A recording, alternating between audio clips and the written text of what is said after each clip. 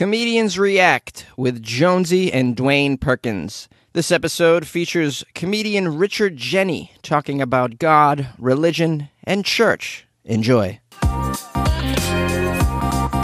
We have a guy now, really super successful in his career. Very sad ending. Yeah. Very sad ending. I don't know if it was personal stuff, combination. Maybe he was depressed, or if he wasn't fulfilled in his career, if that played a role in his life ending and him taking his own life. But really funny guy. I believe a New Yorker. Attention church fans. This Sunday at 12 o'clock Mass, see Big Daddy Monsignor Murphy take on the devil himself. I actually worked with him maybe, I don't know, I want to say a month or two, maybe. Within 6 months of his demise, I worked with him at the Comedy Magic Club. And I was bringing him on. And he was kind of particular about how he wanted to be brought on, so he wrote his intro down, which is kind of like you clubs and colleges, right? How do you want me to introduce you? No, I just say clubs and colleges, right? We should do an English comic at some point, because in England they don't say their credits. They don't say the credits. No, and they instruct you. Like when I first went there, they were like, "How do you want to be brought on?" Maybe they didn't ask me, but I was like, "Oh, say I've done Conan, I've done." They were like, "No," because then those crowds would be like, "Oh, really?" Like here it gets you credibility, right? Oh, this guy's been on TV. There it's like, oh, this fucker's been on TV. Thinks he knows what's going on. Yeah, okay. You know? And I happen to be wearing my UK jacket. So anyway, he gave me his intro. So it wasn't much, but I read it. And at the bottom, please welcome Richard Jeni, right? So maybe when you do colleges and stuff like that, people can butcher an intro. So I was already super professional, but I didn't mind it. So the reason why I bring that up is I was cleaning out my place. I was getting my Marie Kondo on. This is about 2 weeks before he passed away. And I saw this piece of paper. And I love Richard Jeni, like one of my favorite comics. And, been on this and this. Coming to stage, please welcome Richard Jeni. His signature at the bottom. Mm-hmm. And I was like, should I keep it? And this is how you become a hoarder. Like, this is, not that I am one, but this is how you become a hoarder. In that moment, I said, you know what? Stop being sentimental. You know what I mean? I threw it away. I should have kept it anyway. You should have, yeah. Right? Mm-hmm. And then, like a week or two after that, he died. Mm-hmm. And I was like, shit. I still regret throwing it away. That thing happens to you once or twice, boom, you're a hoarder because you don't want to throw anything away. That's right. You know what I mean? Yeah. When you said he gave you instructions on how to bring him up, I was surprised because it happened out here. Happened in L.A., yeah. It was in the middle of nowhere. And he's such a superstar. Usually you get those instructions from someone who no one really knows who they are, or they're not quite sure. But like everybody knows who this guy is. Right. Usually, like Chappelle would never tell you how to bring him up. Everybody knows what to say. You know what? And I think that's you're making such great points. I think that speaks to where he was or where he thought he was, right? That he thought I couldn't just say, ladies and gentlemen, Richard Jeni, and everybody would know. Correct. And so it gets to a point where maybe he didn't think he had earned that right. Here's a guy that has 6 HBO specials, had his own sitcom for a little while. Mm-hmm. And I just think, you can see it in his comedy, the perfectionism. And I think sometimes, like, if you come to my place and it's a little in disarray, you will say I'm not a perfectionist. And I don't consider myself one. But about certain things, I can be. And whenever you slip into that energy, that perfection energy, anything that goes wrong can make the whole thing seem like a failure. Mm-hmm. And it's really hard to not live in that space. I was watching Steph Curry. I love watching Steph Curry the other night. So he breaks the guy down. He gets around to the free throw line, shoots a little push shot, a floater, kind of like basically a stop and pull, a mid-range shot, which he should make, right? Mm-hmm. He missed it. His own guy got the rebound, threw it back to him. He took a step back. He caught the ball. Now it's a three-pointer. He makes it. Mm-hmm. Okay? So in the whole grand scheme of things, you got 3 points instead of 2. Because you shot a 2-pointer, you missed it, got the offensive rebound, you shot a 3-pointer, you made it. Now, here's why I'm telling you the story. So I'm watching the game. I'm like, oh, Steph, you missed. Oh, yes. And as he's running down, back to play defense, he's like, he's not celebrating. He's like, damn, I missed that 2-pointer. He missed that floater. That's crazy because it really ended up he had a better result. But that's where you have to be perfectionist to shoot that well. all I'm saying is for Richard Jeni to give me the note, it speaks to, one, how precise he wanted things to be, but two, he didn't feel that he was a household name, and maybe that messed with him. You know what I mean? Yeah, I think we're giving the audience perhaps, and this is a little conspiratorial, but perhaps an insight into his headspace and what led to the fact that Richard Jeni, if this is true, didn't feel so confident that everyone knew who he was, and all you had to do, it would be enough to say his name to introduce him. I chose this one because he takes a big risk talking about religion. A lot of this bit reminded me of the same delivery, even the same ideas, to another very famous comic. And see if you can, if it does that. I think I know who you're talking about. Okay. How many people believe in God in the crowd? A lot of people believe in God. Yes. All right. How many people in the audience are Catholic? Applaud if you are. Oh, quite a few of you. Okay. And how many are sure to go to church every Sunday? A small gap. Okay, so let me see if I got you here. You believe that somewhere up in the sky there's an old man in a beard who sits behind a gate and is surrounded by little angels who play musical instruments. And their arch enemy is a red man with horns and a pitchfork. But the part you can't believe is you have to get up early on a weekend. What kind of crazy stuff is that? Well, I don't blame you. My mom used to take me to Catholic church. Every weekend my mom took me to Catholic church, and I think I speak for everyone here when I say, huh. Oh, that ain't no rock and roll show there, boy. That's why every week auto racing attendance is going up and Catholic church attendance is going down. Plus, auto racing has better commercials. If you turn on the radio, Sunday, Sunday. The church should use them, maybe to get the crowd back. You turned on your radio and heard, attention church fans. This Sunday at 12 o'clock Mass, see Big Daddy Monsignor Murphy take on the devil himself. The priest from the east versus the thunder from down under. It's all about 12 o'clock Mass. Sunday, Sunday, Sunday. And they'll be going, sounds fucking great, man. Get the car. We'll go Saturday night. We'll tailgate. Party. You know. I don't know if those Sunday, Sunday, Sunday commercials come on anymore. How the fuck does everyone know about Sunday, Sunday, Sunday? Like, I guess they were nationwide. I mean, obviously, East Coast people, we got them. Yeah, we got them. And they were. I thought they were more. They were NASCAR, but they were also like it was like a truck driving over another truck. Yeah, that kind of. But like people who were born 10, 20 years after me still know what Sunday, Sunday, Sunday is. So that's amazing. It's a timeless thing. Yeah. But also Franklin Ajay, who's another comic we may do at some point, who I'm a big fan of, and he doesn't get his credit either. But he did his thing, and he wrote a book, and it's a really great book. I might have it.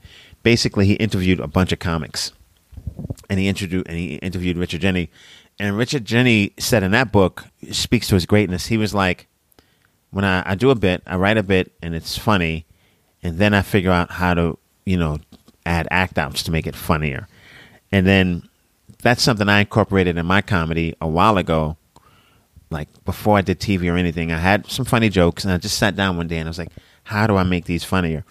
Now, nowadays, I think people would still do that, but there is a bit of some people don't like act outs. Like you're supposed to just make people laugh with your words and thoughts. And I get it, because the image you can conjure up in their head, each person has their own image. And that might be funnier than what you're doing. It's like reading a book. We can both read a book and get something different from it, and then watch the movie and both be disappointed because it doesn't match what we had. So there is something to like using the imagery in people's heads. But you got to ask yourself, the picture I'm painting in their head, is it better than the act out? And I think Richard Jeni always had a nice mixture where he was a great writer and did great act outs. Some people are great writers and they don't do act outs typically, or they do amazing act outs, but the material isn't like rocket science. And I think he skirted that line where he wanted to write great bits and do funny act outs. This bit doesn't need an act out. You're talking about religion. It's kind of edgy, especially for the time. But he's still like, you know what? I'm gonna do a nice act out. Yep. And it works because like if you thought maybe he shouldn't be talking about God or whatever, if you thought it was blasphemous, okay, at least it's funny. Also, a couple of things in the beginning, and I think you need this to punch down on religion or other things that might be sacred. You have to tell them that you were raised this way. Right. It's your personal experience. It's your personal experience. Yeah.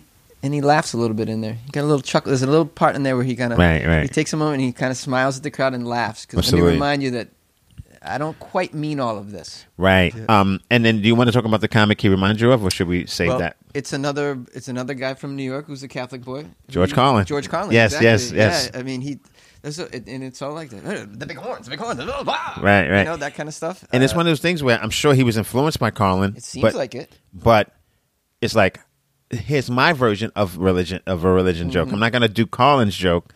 And I think sometimes you have to give yourself license to be like, okay, if you want to talk about going to the dentist, yes, Cosby has the quintessential dentist joke. Yep. And so you might want to leave it alone. But if it's your experience and if it's personal enough, then you might want to do your dentist joke. They got to do something to liven it up. As it is, MASH is actually short for massive head trauma. Sustained from your mother whacking you in the side of your head every 5 minutes because you keep thinking of goofy things to do because you're bored to death. Every week, man, I'd be sitting in that little church pew with my mom and she'd just keep hitting me.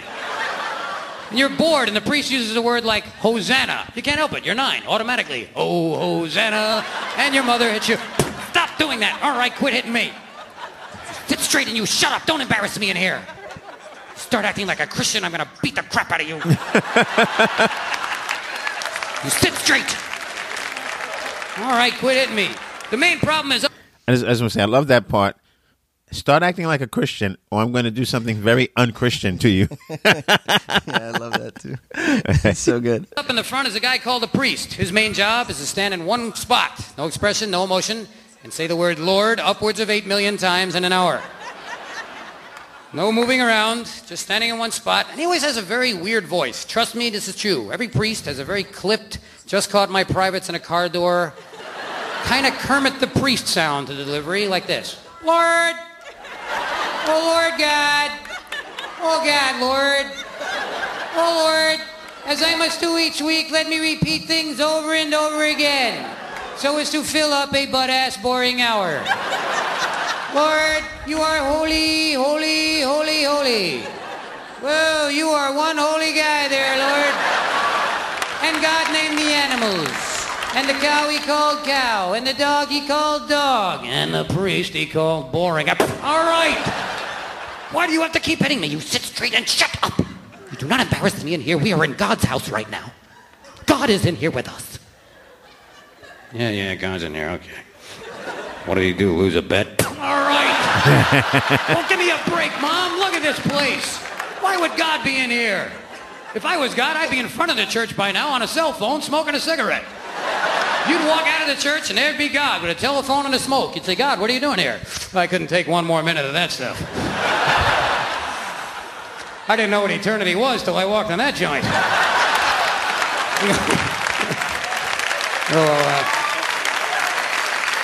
Well, what are you doing? What are you doing outside the church? I'm just checking my messages. Hi, it's God. Anybody call? Yes, quite a few today, God. Let's see. 1 million people called from casinos to say they really need a 7. Alrighty then. 4 million people called from bathroom floors to say, make it stop and I'll never drink again. Okay. Oh, and are you having a party? Because 1 billion people called and said, yes, God, I'm coming. What do they mean by that? That's probably nothing. I got to change my number. Something, but this guy is still going on. Lord, let me drag this out as long as I can. And I just want to stop here because it's so seamless.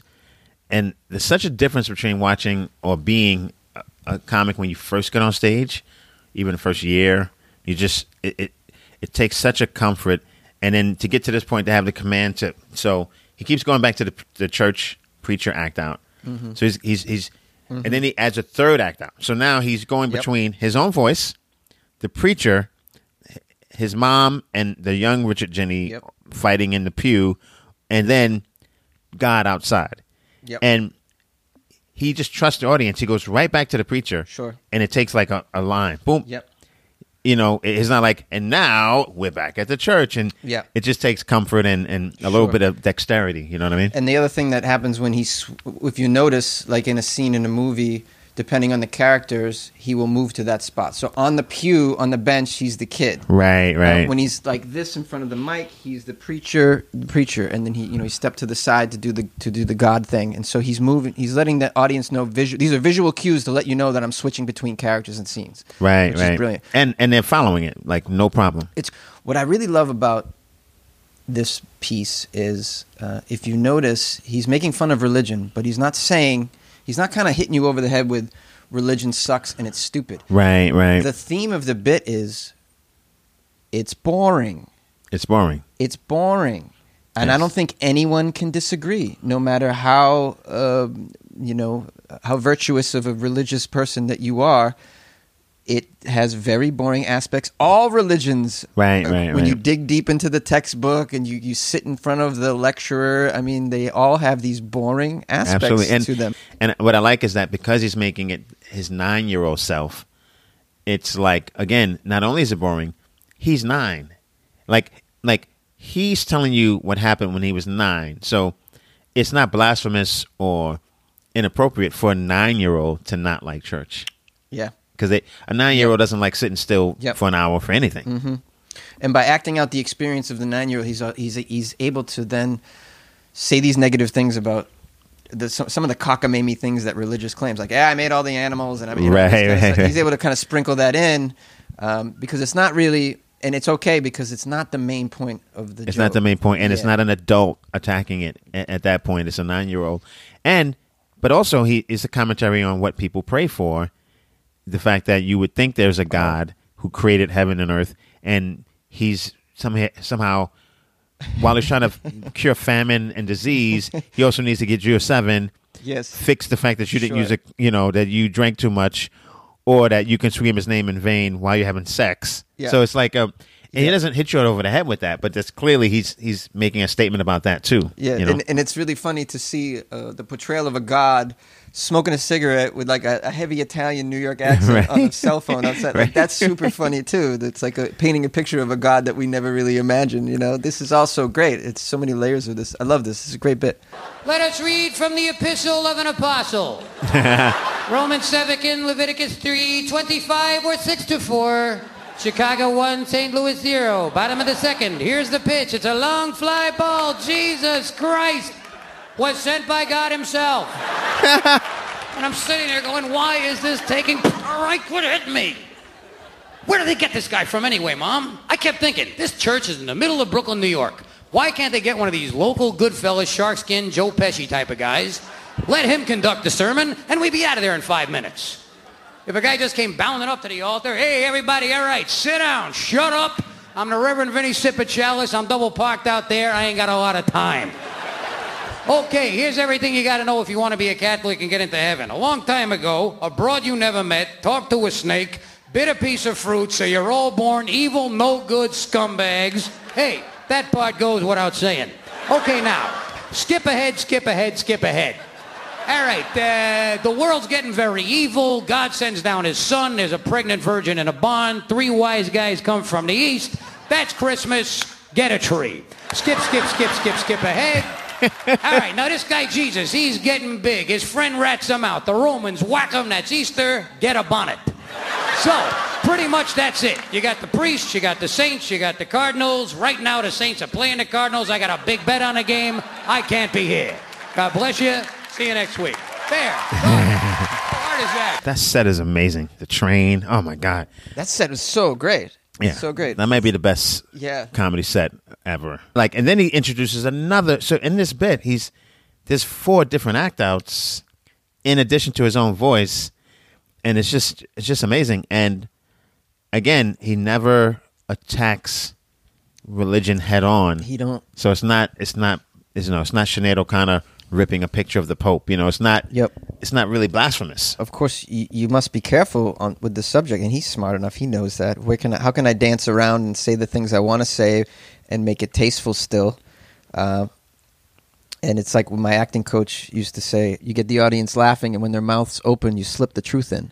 Right. And this is exactly what he's doing with this bit, because he gets you laughing with all this other stuff, but then he slips in the truth. He slips in the ridiculousness of of cardinals and saints and the fact that they're called that. He's slipping in the ridiculousness of a woman that a snake tells to eat a piece of fruit. So he's making fun of Genesis and the Bible. And these are all things that they really at the base of it are quite silly. We compared him to George Carlin, right? Yep. And then you have to ask yourself, okay, is this a matter of personal taste,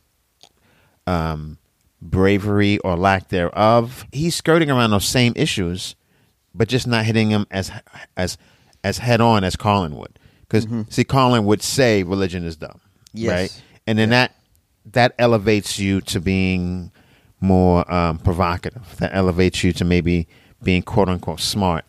And I don't know if it hurts or helps a guy like Richard Jeni that he can dance around this thing, his skill set, and he's so funny with his act outs and writing. He's dancing around a very taboo topic but not making it taboo. And that's actually super dope. But I think what happens is you don't get the credit for being provocative. You know, like where Chappelle, Carlin, Pryor, Chris Rock, they hit it head on. You know, Brian Regan, Richard Jeni, these guys, they don't hit anything head on, but they're not exactly vanilla either. And I just wonder if that hurt him in a sense, because he was like almost so good that you didn't see what happened. You know, sometimes you have to like not be so pristine.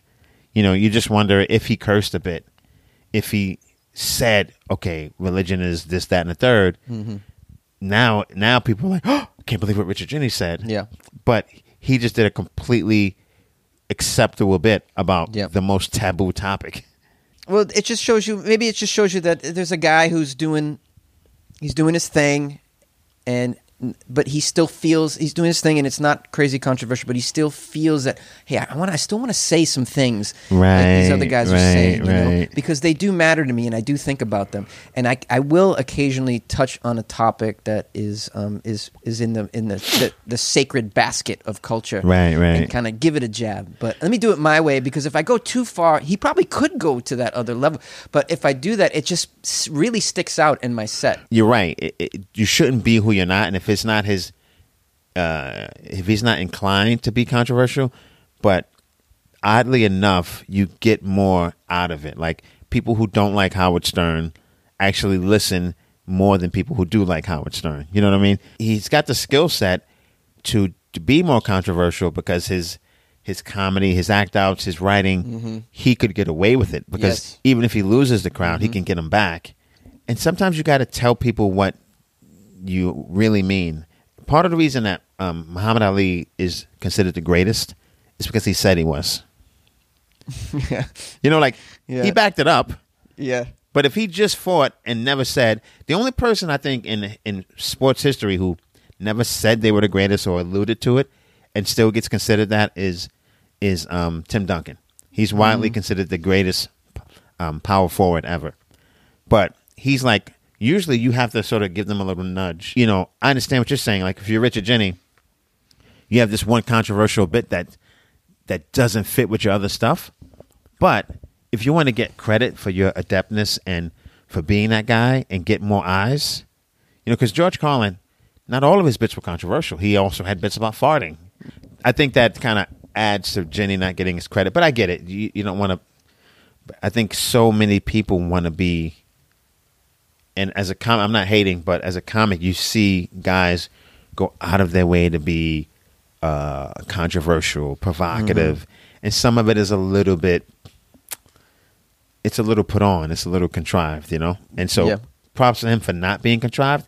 Yep. But I think like Richard Jeni Talks Religion is the YouTube caption. If you change one word, Richard Jeni slams religion, it's got like triple the views. Yeah. What do you think about talking about religion today?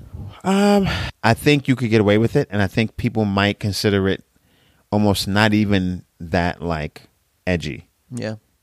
But for the time he talked about it, it was super. Like Sinead O'Connor just all she did was rip a picture up of the Pope, and like almost killed her career. You know, yeah, I think you can get away with it now, but who knows? Because we've been kind of like actually moving backward in some regards. Yeah. So I think it might be regional too. Like he could do that joke in L.A. no problem, but I don't know if he could do that joke in Tennessee. Yeah. I mean, maybe, because like you said, there's nothing, he never says anything negative about religion, but people hear keywords now. Yep. So if he's doing that joke and says religion, people might stop listening. Yes. You know, I've seen comics who I happen to know who are Republican, one or two of them, but I've seen like maybe not 4 times a person mention Trump, even in Los Angeles, and they get heckled. Some Trump supporter won't let them finish. Yep. And some of those times, I knew that the person telling the joke was a Republican, and they were just taking a little jab at Trump. And it's like it's that level now. So who knows? Yeah, it's very regional. I've seen comics that all day long talk about Trump in L.A. or Cali, and it's not an issue. We go and do a show in Arizona, right? And just putting them down a little bit was enough to generate a negative response from the crowd. And then for the rest of the weekend, he did not do his Trump material. Yeah, and you know, some of that is like, so regional is a thing. Yeah, and with that divided, and we're getting two different sets of we're getting 2 different stories, 2 or 3 completely different. There's no overlap. There's no like base truth that we all kind of agree to. But also, I think some of that is like, all right, that was a light joke. If I let you get away with that, who knows what else you're gonna do? You know, I've had arguments with, like, you arguing with a girl you date or whatever, and especially as a comic, people fear you because they're like, this guy's about to make a point, and he might make a point that's irrefutable, and he might just design it in such a way. So if I just stop him and don't let him talk, then he won't even get there. It's like someone trying to break up with you, and you're just like, I'll talk to you later. We're still together because you didn't say it. But like what I've been doing, for instance, like a little trick, I have some jokes that are 1 or 2 jokes I have that are kind of like targeted toward women, okay? And I can sense people getting tight. I have one about women posting memes. It's a really fun joke. It's a good joke, but it's not super original. Yeah, I know it was original when I wrote it, but you know, now a lot of people talk about it. So I was doing some Zoom shows, like inspirational memes. Yeah. So women with the inspirational memes, and it's on my I'm special too. Like, if you can't accept me at my worst, you don't deserve me at my best.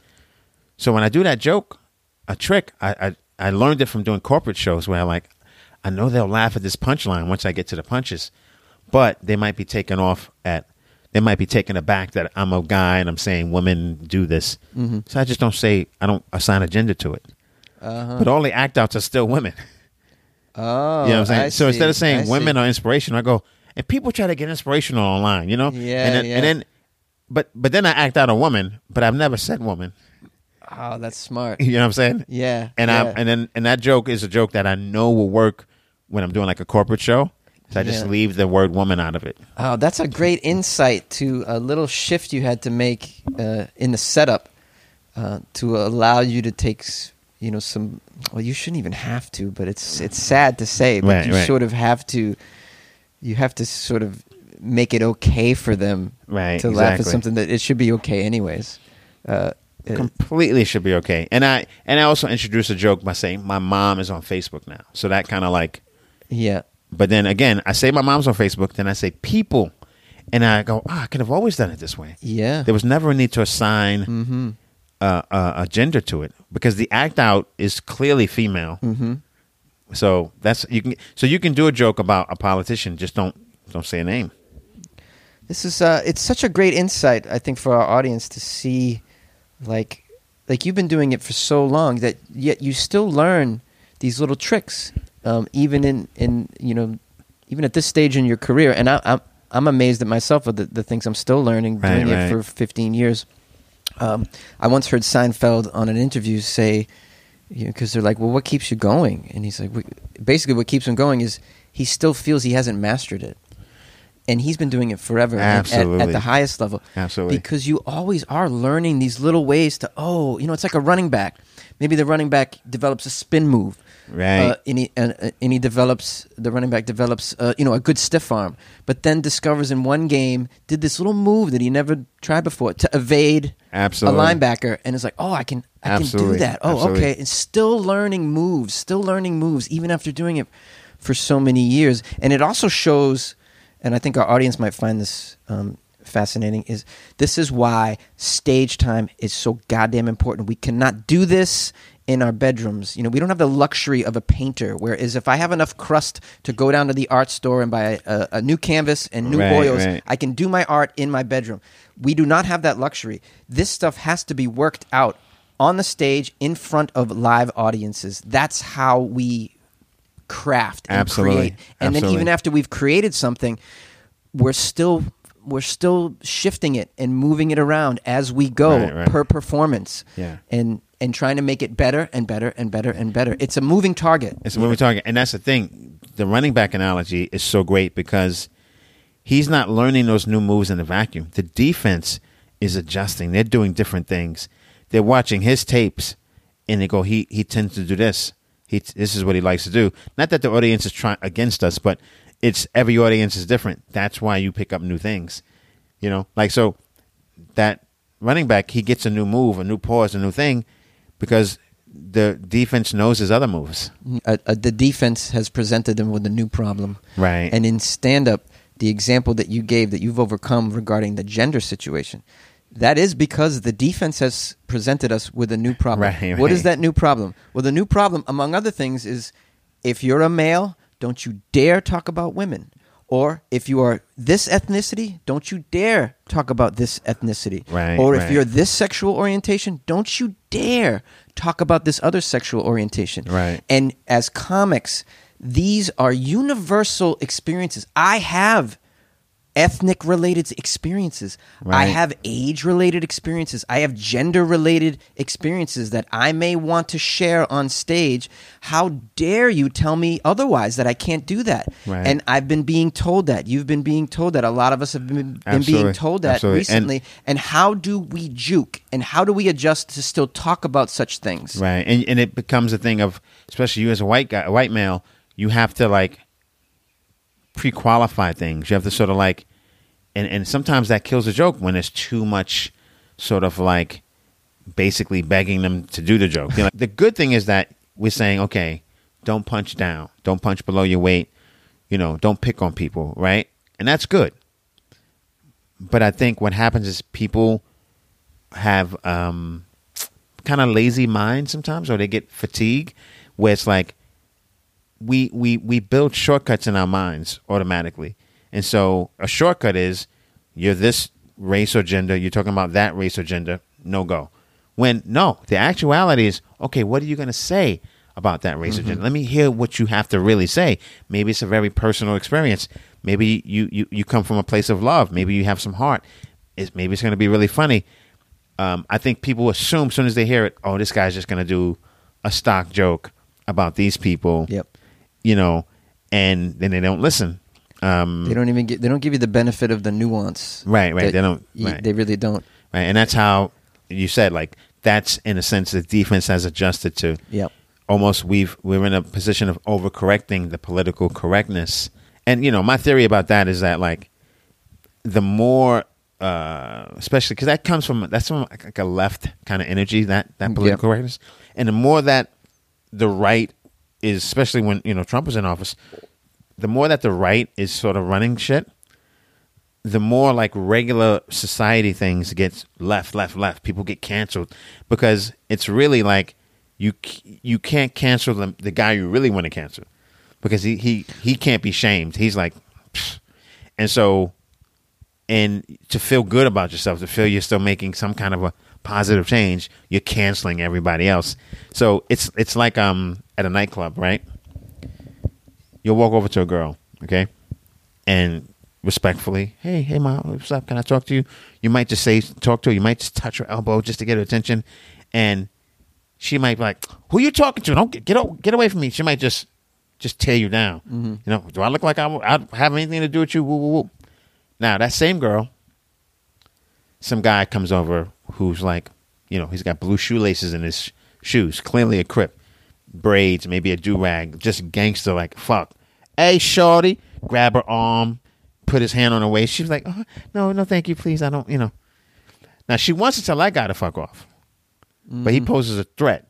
So she's sort of plays it cool with that guy, which is a smart thing to do, but then goes a little ham on you because the pinned up energy and anger toward that guy, which she can't give him that anger. She gives it to you, and that's kind of the cycle we've been in. I don't know if it's going to continue, but we'll see. Yeah, that was great. That was a great analogy. I think it gives our listeners a real insight into the challenges that we face these days. I mean, stand-up's hard enough. It's hard enough to get up in front of strangers and share yourself confidently. It's even harder to make money at it and make it a career. Absolutely. And now it's when you're limited to when they've taken away some of your tools of your craft, it just makes it even harder. Absolutely. And even if you're not doing something nuanced, even if you're doing a stock joke about women talking or fat people or this or that, let them have that. It's still, one, freedom of speech, but two, sometimes you're in front of a crowd that collectively they aren't ready for nuance. Collectively, like that Richard Jeni crowd, they were kind of like nice. They were there to see him, so he was able to, freak this thing. We talked about it before, but if the crowd is crazy, then maybe that joke loses some of the nuance. And so, all right, I'm going to do a joke about women talking, about fat people. Because most people in this crowd came for some, low-hanging fruit. There's 2 or 3 people here who are not having it, and they don't want to see me take low-hanging fruit. I get it. I normally wouldn't want to, grab low-hanging fruit either, but low-hanging fruit should be eaten as well. Yeah. Who are you to waste food? Yeah, that's perfect. Well, there's a lot of clips of Richard Jeni. We alluded, I don't know if we said it straight up earlier, but we alluded to it. This guy unfortunately took his own life a few years ago, but he is legendary in the business as being just a great comic and someone that you should probably check out. Comedians React is available on all podcast players and YouTube as well. Make sure you subscribe for all future episodes of Comedians React. We'll be covering comedians that I'm sure you love as well. If you'd like to suggest a comedian for us to cover, please email us at realcomediansreact@gmail.com.